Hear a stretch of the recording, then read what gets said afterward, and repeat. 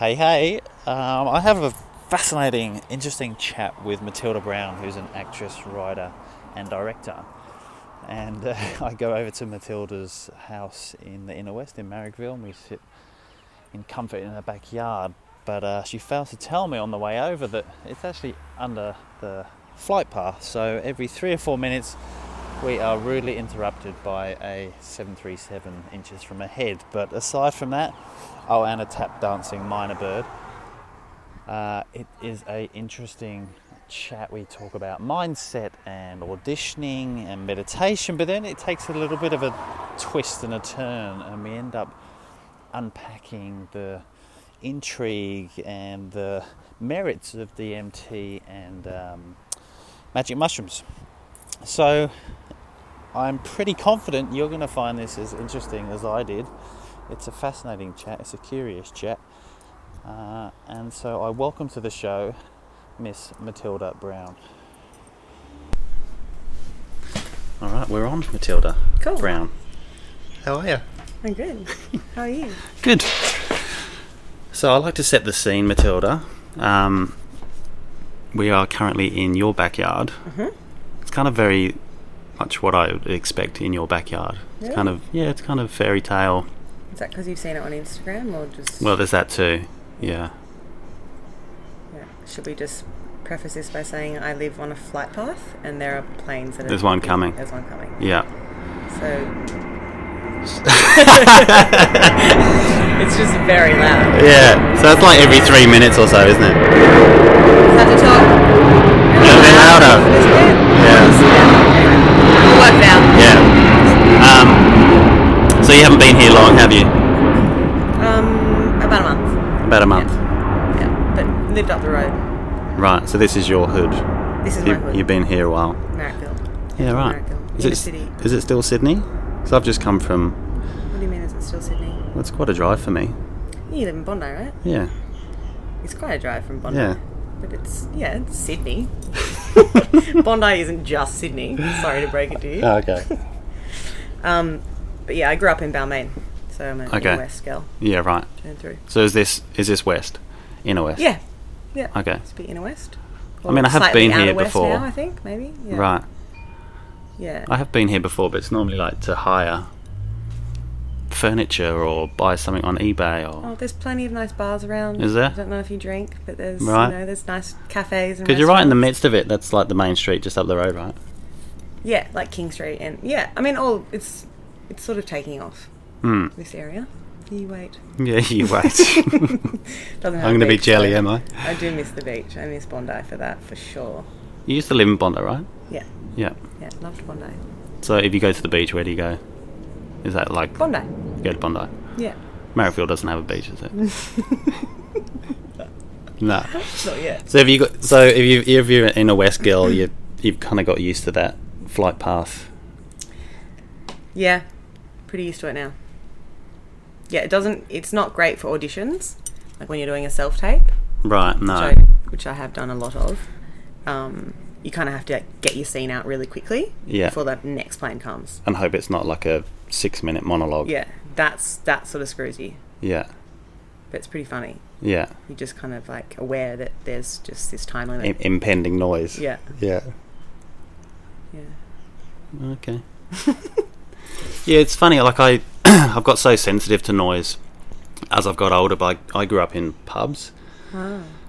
So I lived above a public bar, like a noisy public bar for like... whereabouts? Just outside London. Oh, okay. And actually specifically above a dartboard. So a dartboard? Yeah. So every night I would just hear this. And then to cheer or, and then car door funny. slamming and... That's such an interesting kind of thing to have been, I don't know, just like in your...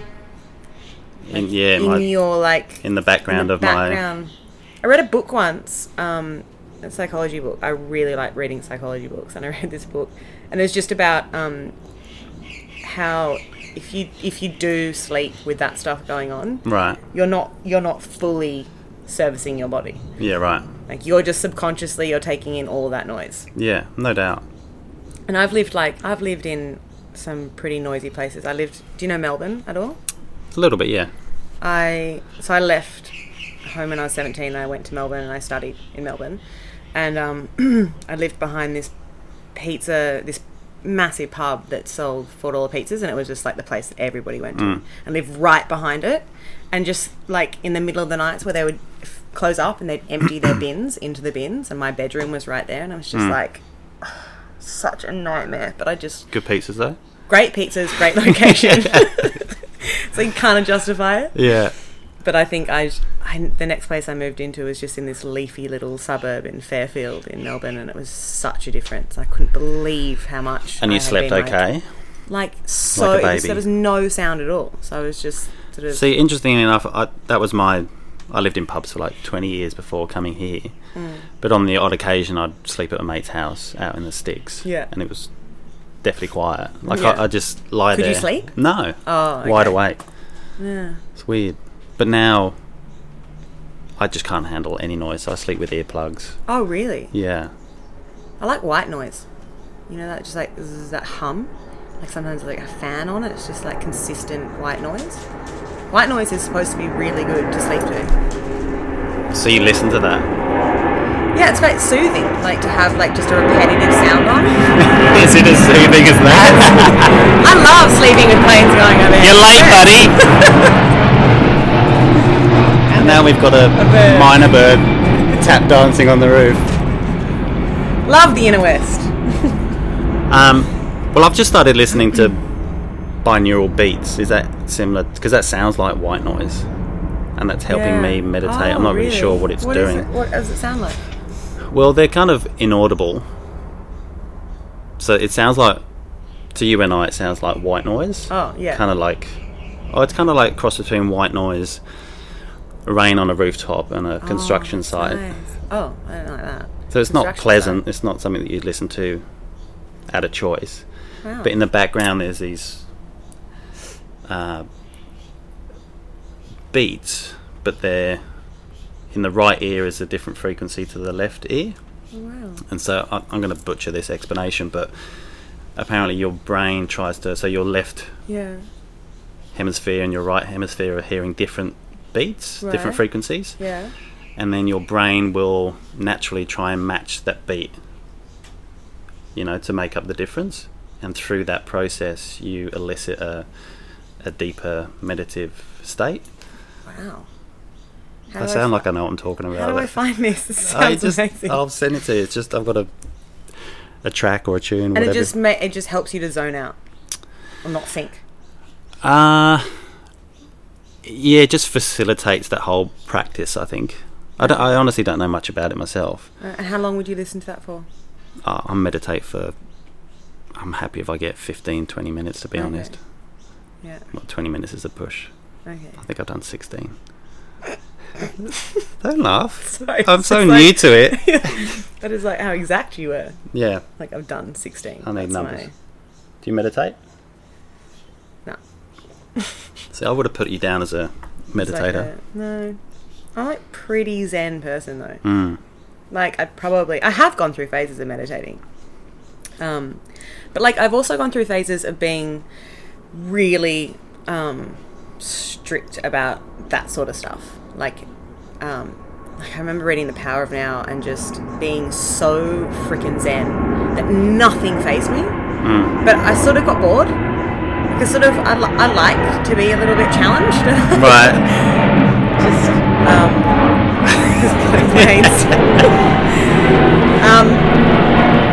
No, like and it's the same with like yoga. Challenged in what way though? If I go to yoga too much, I'm just nothing phases me, and I actually get bored. Like it gets to this point where I'm like nothing is affecting me. It doesn't really work for my. You know that most life. people on this planet strive for something like that. Yeah. So when you say nothing, I'm not an anxious person. I don't hold a lot of tension, and not a lot of stuff freaks me out or annoys me or irritates me. Like I'm pretty like a unicorn. Is that what unicorns? Is that the That is the qualities of a unicorn? That is the definition. But yeah, I went through such a phase of like being, you know, like, okay, I'd just gone to LA and I'd like spent 3 months there and I'm doing auditions. And is this the just recent trip? No, I'm 30 now. That was when I was 25. And I didn't hear you say 25. It must have been when the plane went over. My mind, but I didn't. She's saying the most profound things when the plane goes over. Yeah. Me too, actually. No, I got back and I was so exhausted. And I was exhausted because I think like just the whole, it wasn't just those months, but I think it was just like the entire, so much of my career is coming up against rejection, you know, just being an actress or like writing something and trying to like get things made or get funding or whatever. And the amount of knockbacks that you get, you know, you have to be so resilient and just like pick yourself back up and just do it again. And just, there's no time for like, poor me. And I think I just like, I hit a massive wall when I got back and I was just so exhausted by the whole thing. And I'd gotten really close to a role over there and, you know, in my mind, you know, had sort of played out the ways in which my life would change or be altered or whatever from that. And then I didn't get that role. And so I think I'd just gone through a lot of like highs and lows over there. And I just came back and I just hit a wall and I was just like painting. I was just like painting every day. And I was living with my mum and my dad back at that place. And I could just see them slowly like starting to kind of like worry about me because I wasn't. Usually if I go through something like that, I'm, you know, kind of it's a couple of days before I'm like back in it. Yeah.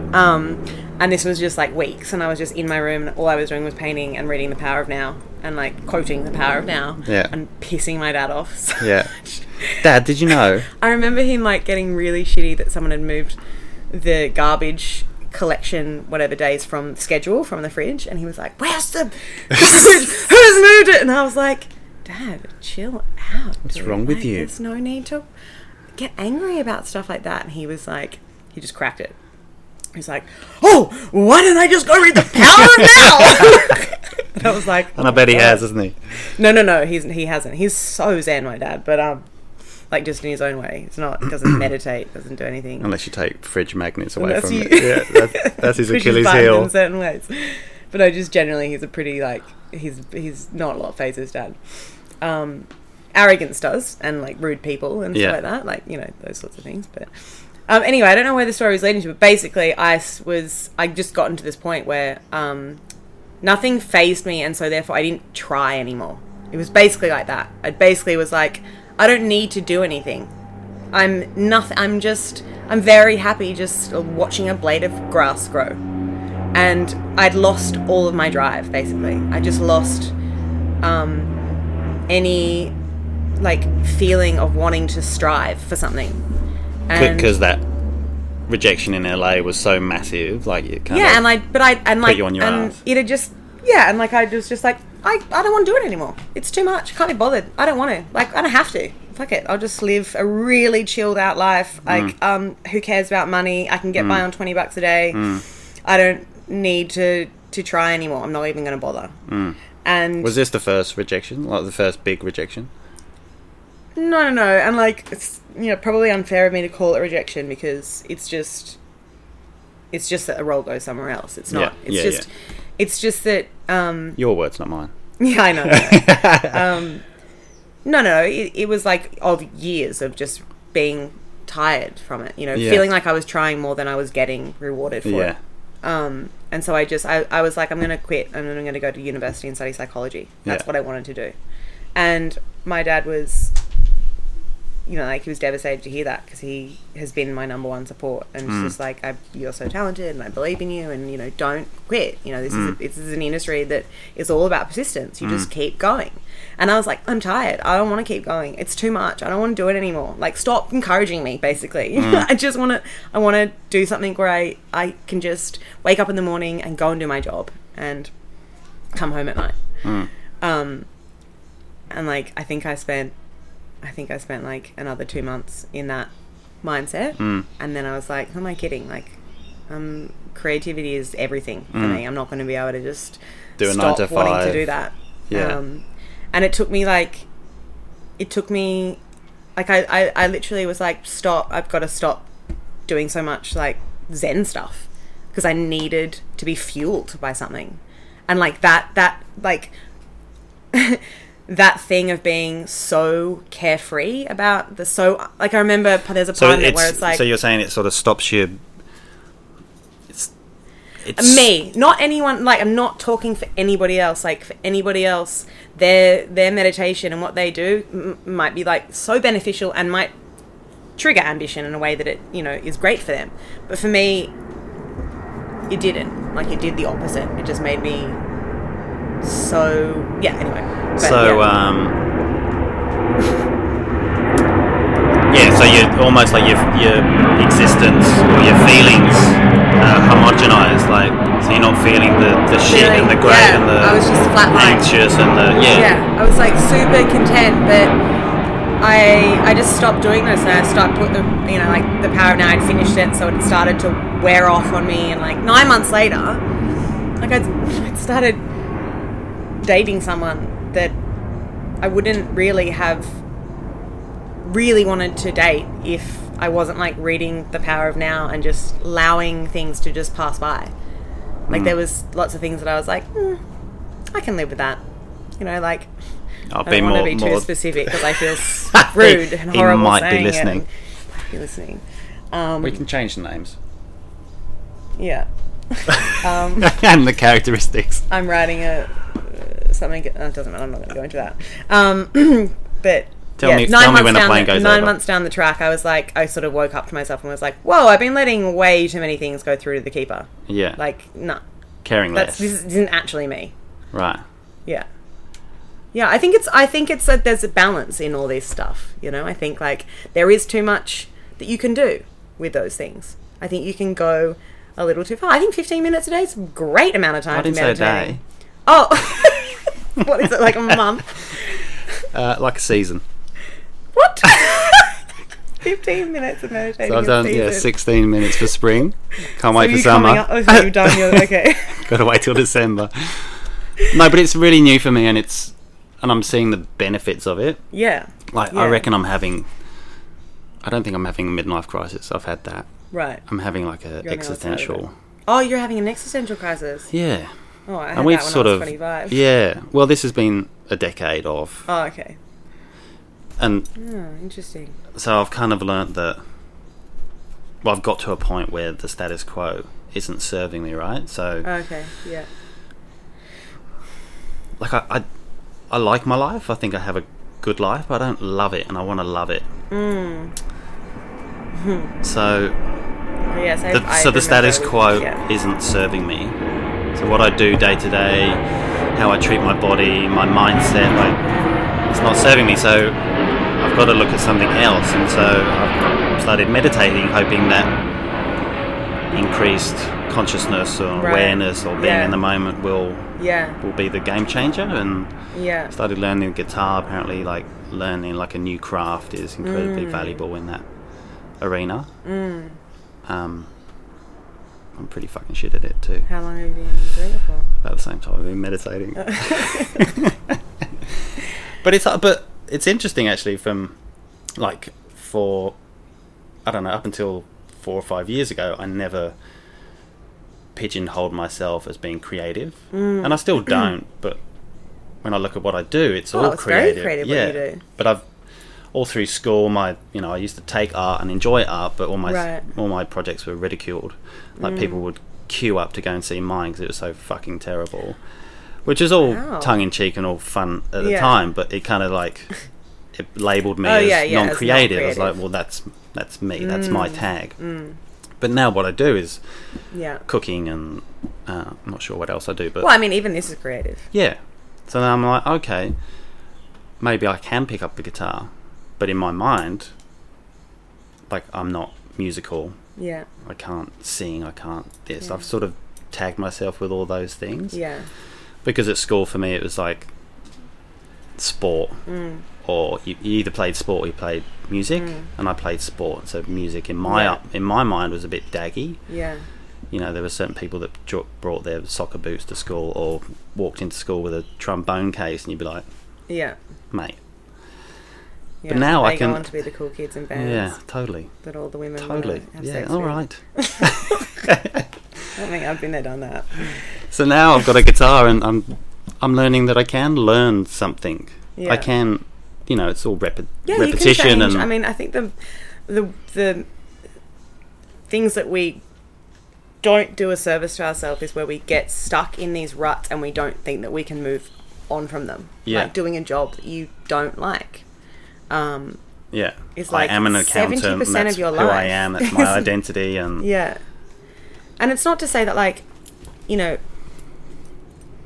I mean, because there are some jobs that people do and they do that to support their family, and that's amazing, and that's a noble thing to do.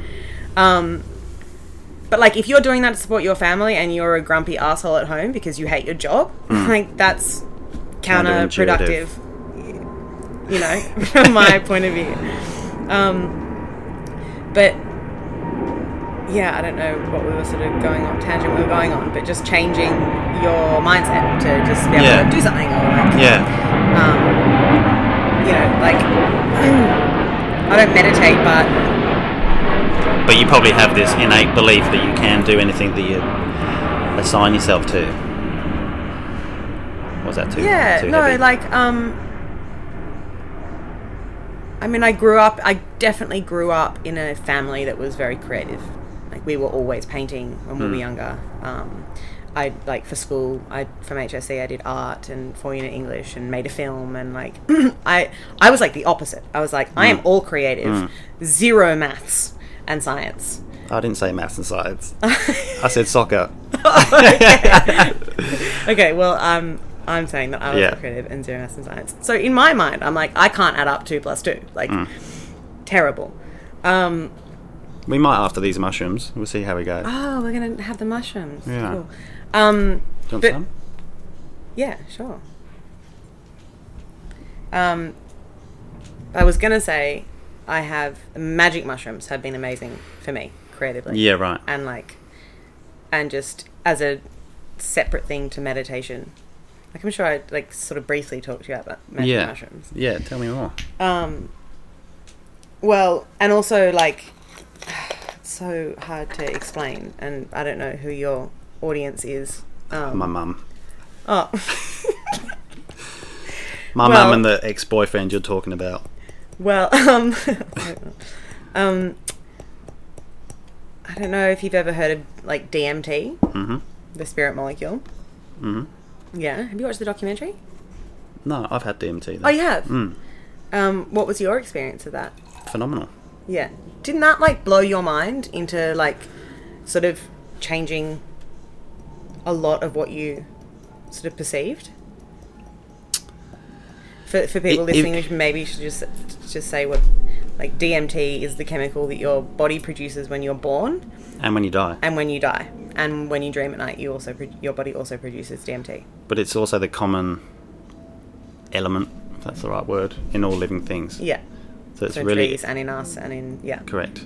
So it's really easily extracted from the wattle tree. Okay, and acacia. Yeah. Is that the wattle? Acacia? Both. It is today. 2 different trees. Wattle and acacia. And if you smoke it, then you go on, like, a sort of out-of-body experience. And it takes you into, like, another dimension. I don't know how you had it, or what you... Well, I was told... So, yeah, I smoked it. It was the weirdest fucking story of how it came about. And it was almost like, well... having experienced the lead up to this and how it came about, there's no question I have to take it. It was the...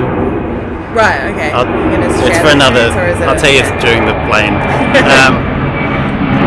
Yeah, it was just a very odd set of circumstances. It's too long a story, but I'll tell you later. Okay. Then that was like all these weird circumstance, middle of nowhere, chance meeting, blah, blah, blah, blah, blah, weird guy, and then he reveals himself to be a proponent of DMT and a manufacturer of DMT. Okay, Not a manufacturer, but makes it. He was at uni and he was studying biochemistry, right. and he'd made it, yeah. and he wanted myself and a few other people that I was with to be almost guinea pigs. Okay. Yeah. It was his a batch that he'd made. Yeah. So he literally, which is kind of, I mean, we didn't have much choice, but he kind of watched us. Yeah. Whilst we went on, but I'd come across it years before, and all I'd heard that it was this very short-lived trip, and you all have, there's like this universal experience. Typically you see some figure, whether it's, some people describe as an alien or an entity or a fairy Gremlin and I saw that gremlin and the fairy, but everything sort of went into geometrical shapes and it's all funneled like down. fractals, and like the thing that comes at you at the and then like the sound. It's like, it's the most mind-blowing, like fucking freakiest thing, and it's terrifying. It's like, are you scared? I didn't know so I had an ex that made it, and he had talked about it, and he'd done it like lots and lots of times, and he was like, before you do this, watch the documentary The Spirit Molecule, and then let me know if you want to do it. And I was like, before I was like, DMT sounds like a drug, I'm not into drugs, like I've never been a big person who's been into like party drugs at all. So, and he was like, it's really not that type of drug, it's just watch The Spirit Molecule and like, you know, and listen to Terence McKenna and like hear him talk about it and all that sort of stuff. Anyway, I was like watching it, I was like, okay, I'm ready to do it. And So he made having it. no idea what was going to happen. Yeah. And so I was at his place, and I was sitting on his bed, and he gave me this massive bomb. Right. And he said, you have to inhale it 3 times. It's like he packed it full. And he was like, okay, you're going to hand it to me on the 3rd, you know, draw. But by the second thing, I was losing, like nothing was there anymore that was of this world, like that tunnel, that like black and white weird thing, and then the sounds and everything, and then you're out for 15 minutes, which seems like an eternity because there's no sense of time or place in that world.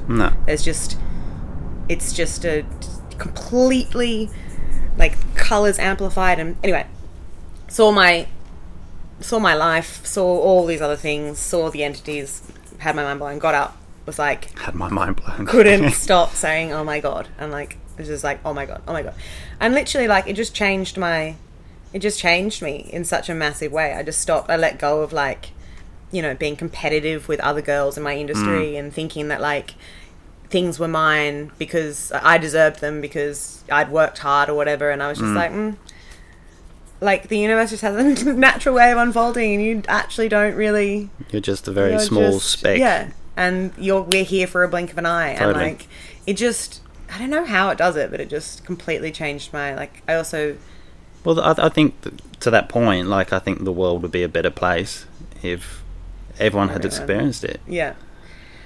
And I did that a fair few times, and each time I was terrified and had like, this tastes like shit, by the way. Is that okay? Like another time I said to them, I want you to show me what love is, just because I wanted to see their version of what that was.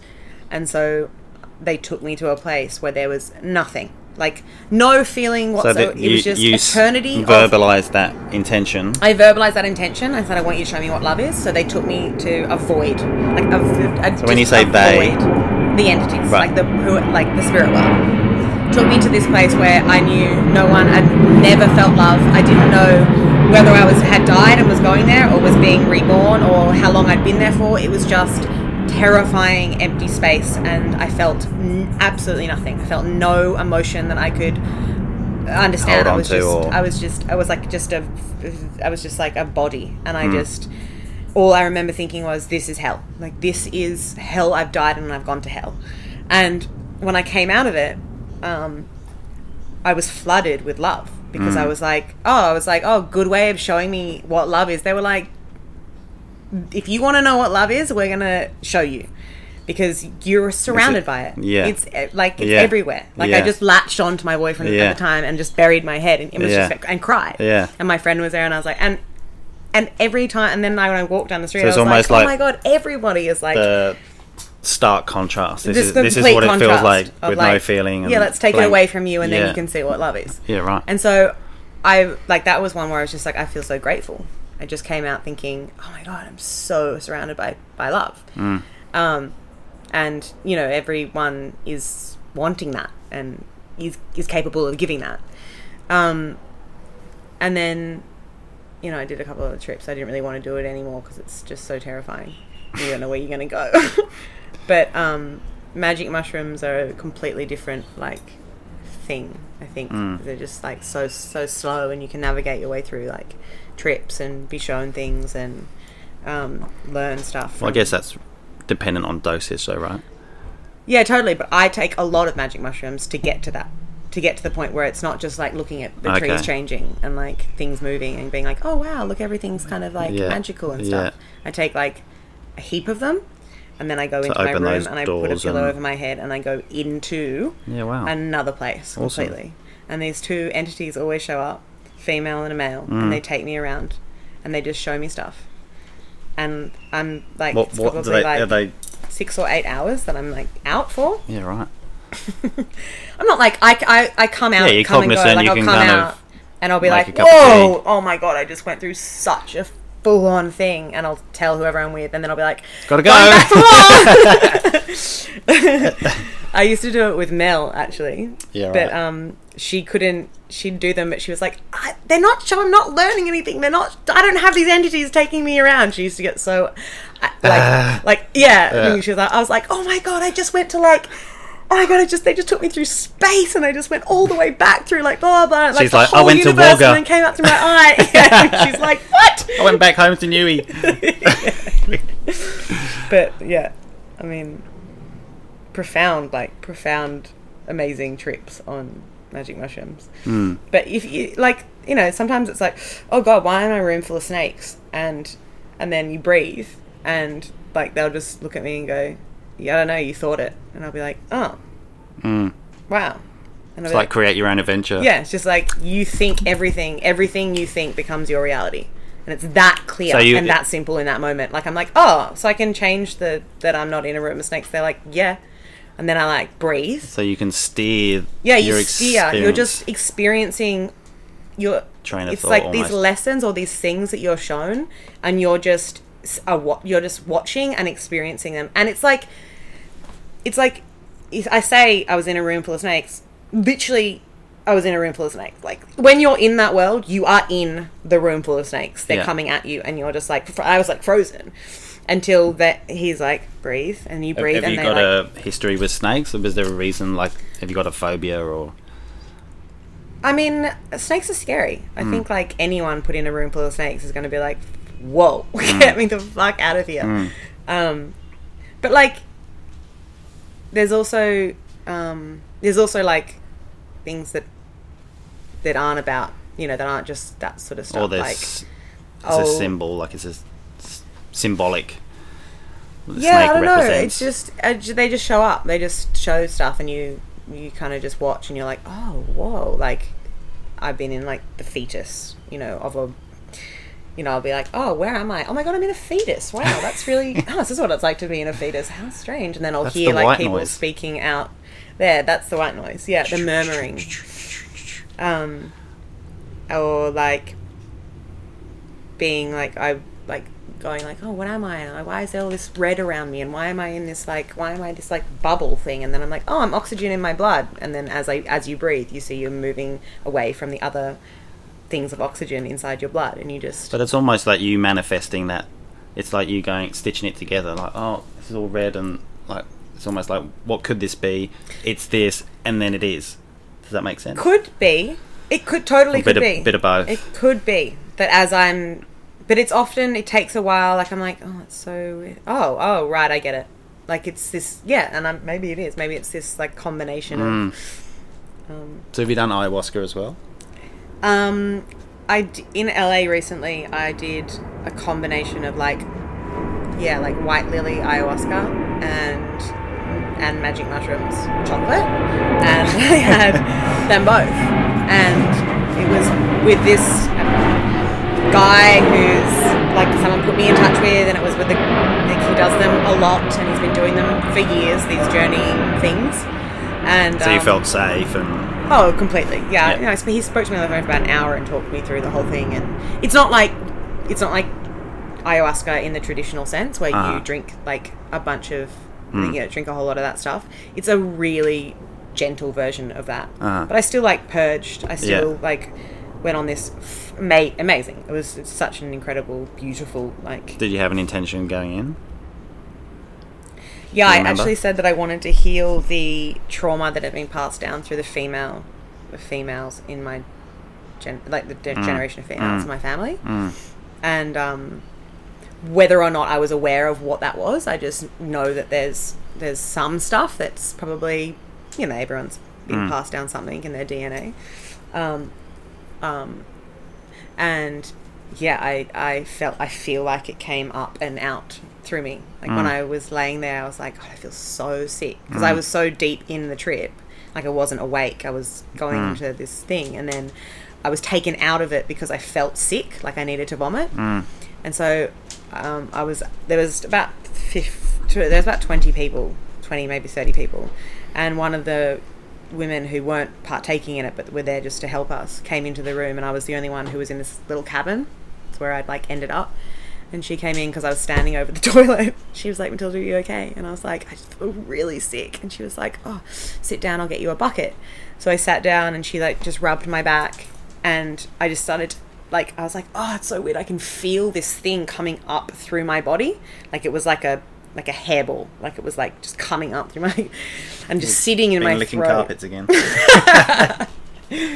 And just sitting in like my chest, and I was like just waiting for it to fucking come out. And then I just started to vomit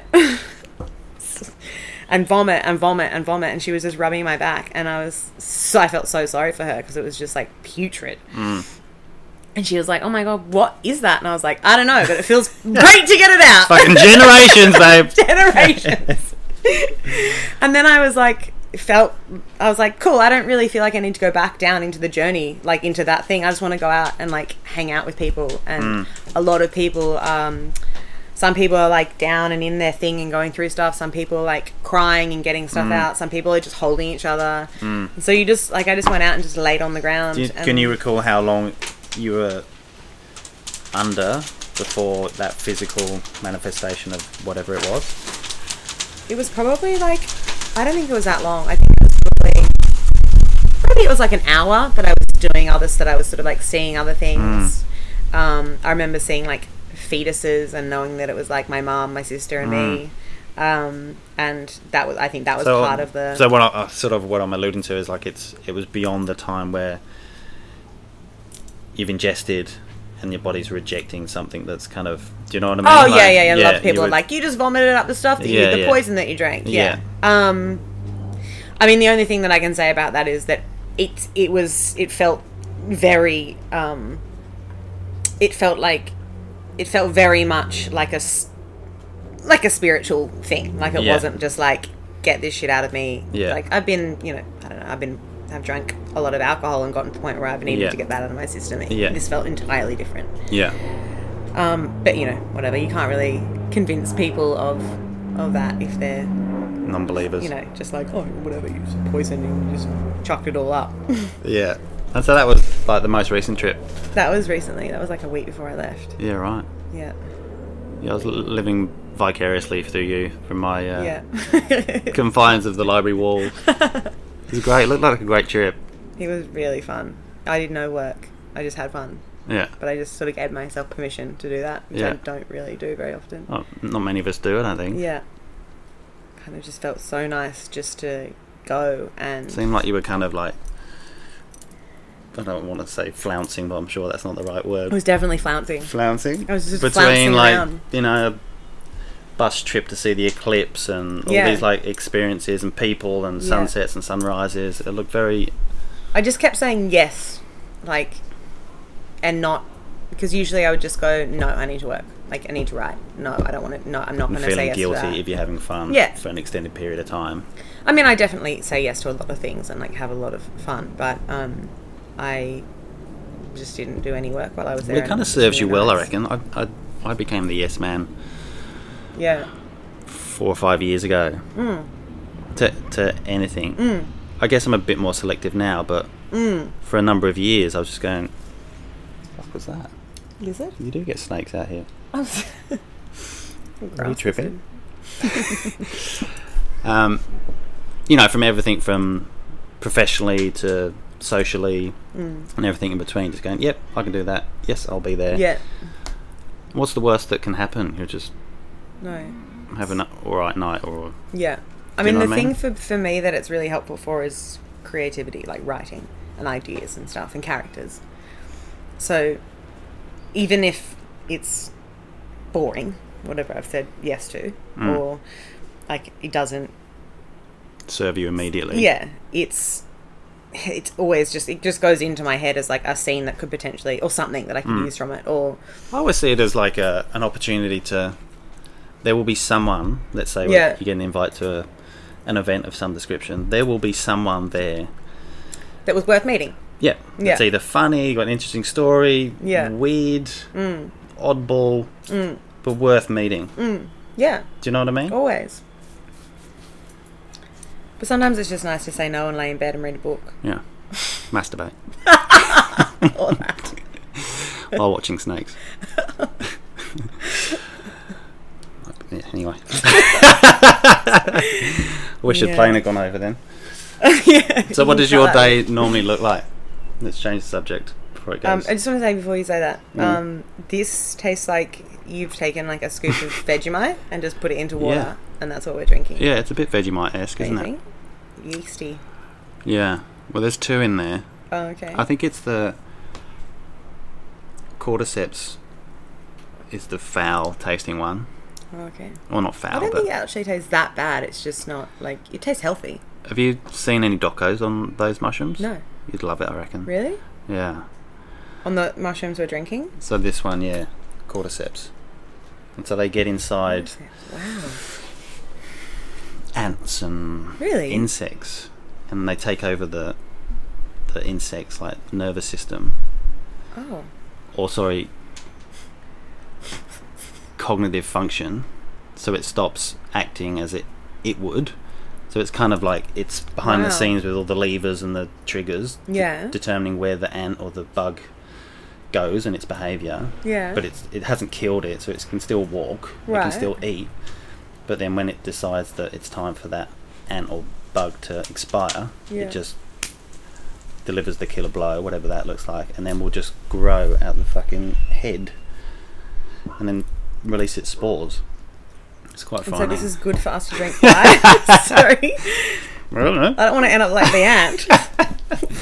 Why is this good for us? It's a very potent adaptogen. So it's good for stamina and management for of stress. For those of us who aren't feel clued into like health words, what is an adaptogen? So it helps us manage stress. Oh, okay, cool. And this is good for... this is a nootropic, this one. Lion's mane. So it kind of like lights up the brain. It's like high octane fuel. Wow, and do you feel it doing that? Yeah. Like, really? So you do not drink coffee? Or? Yeah. Oh, okay.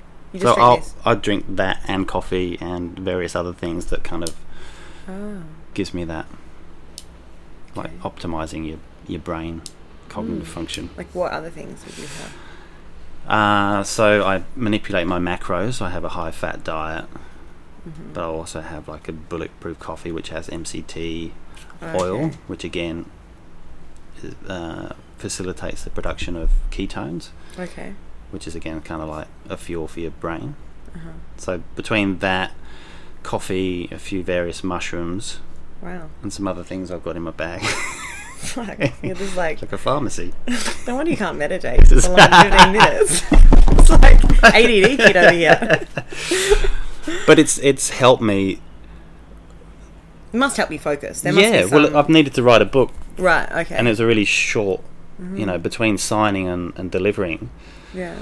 Was 2 months, and they're like, we need 60,000 words. And I'm like, is this a typo? Because that's 60 days from now till hand-in date. No, that's all right. So I was like, right, I need to fucking sort this shit out.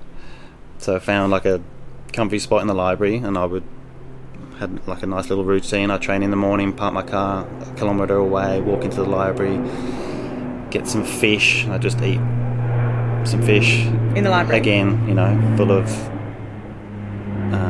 all the stuff that's going to make you smarter and function better. So yeah, I'm the smelly fish boy in the library. And then, you know... What kind of fish, can I just ask? What? Smoked salmon. Oh, okay. Or sort of, smoked fish. Like right. Not the smoked salmon version, but... Yeah. But it would sort of... And then I wouldn't... Or I would simply fast, so I'd eat the night before. Mm.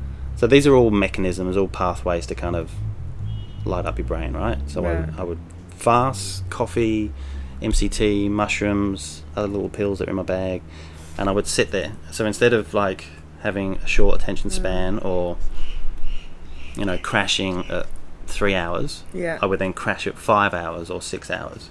Okay. I would crash at some point, yeah. and then as soon as I crashed, I would either try and jumpstart myself again with another coffee, or I'd go, well, that's me for the day, and I'd go and have a sauna and chill out. Okay.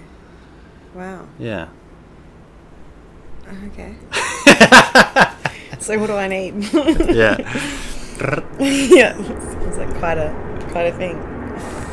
But yeah, there's not like I time it now that obviously I'm not writing the book, so there's no explicit need to get to that point, but I enjoy that point. So if I've got a meeting and I need to be on, or I'm presenting, or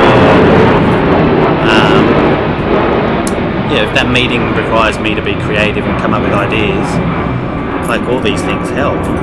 Like, you know how you feel after you drink coffee, right? I drink coffee, yeah. Yeah, so you know how that 20 minutes after you kind of you kick feel, in, you feel good, and you know, all of a sudden that song in the car sounds better.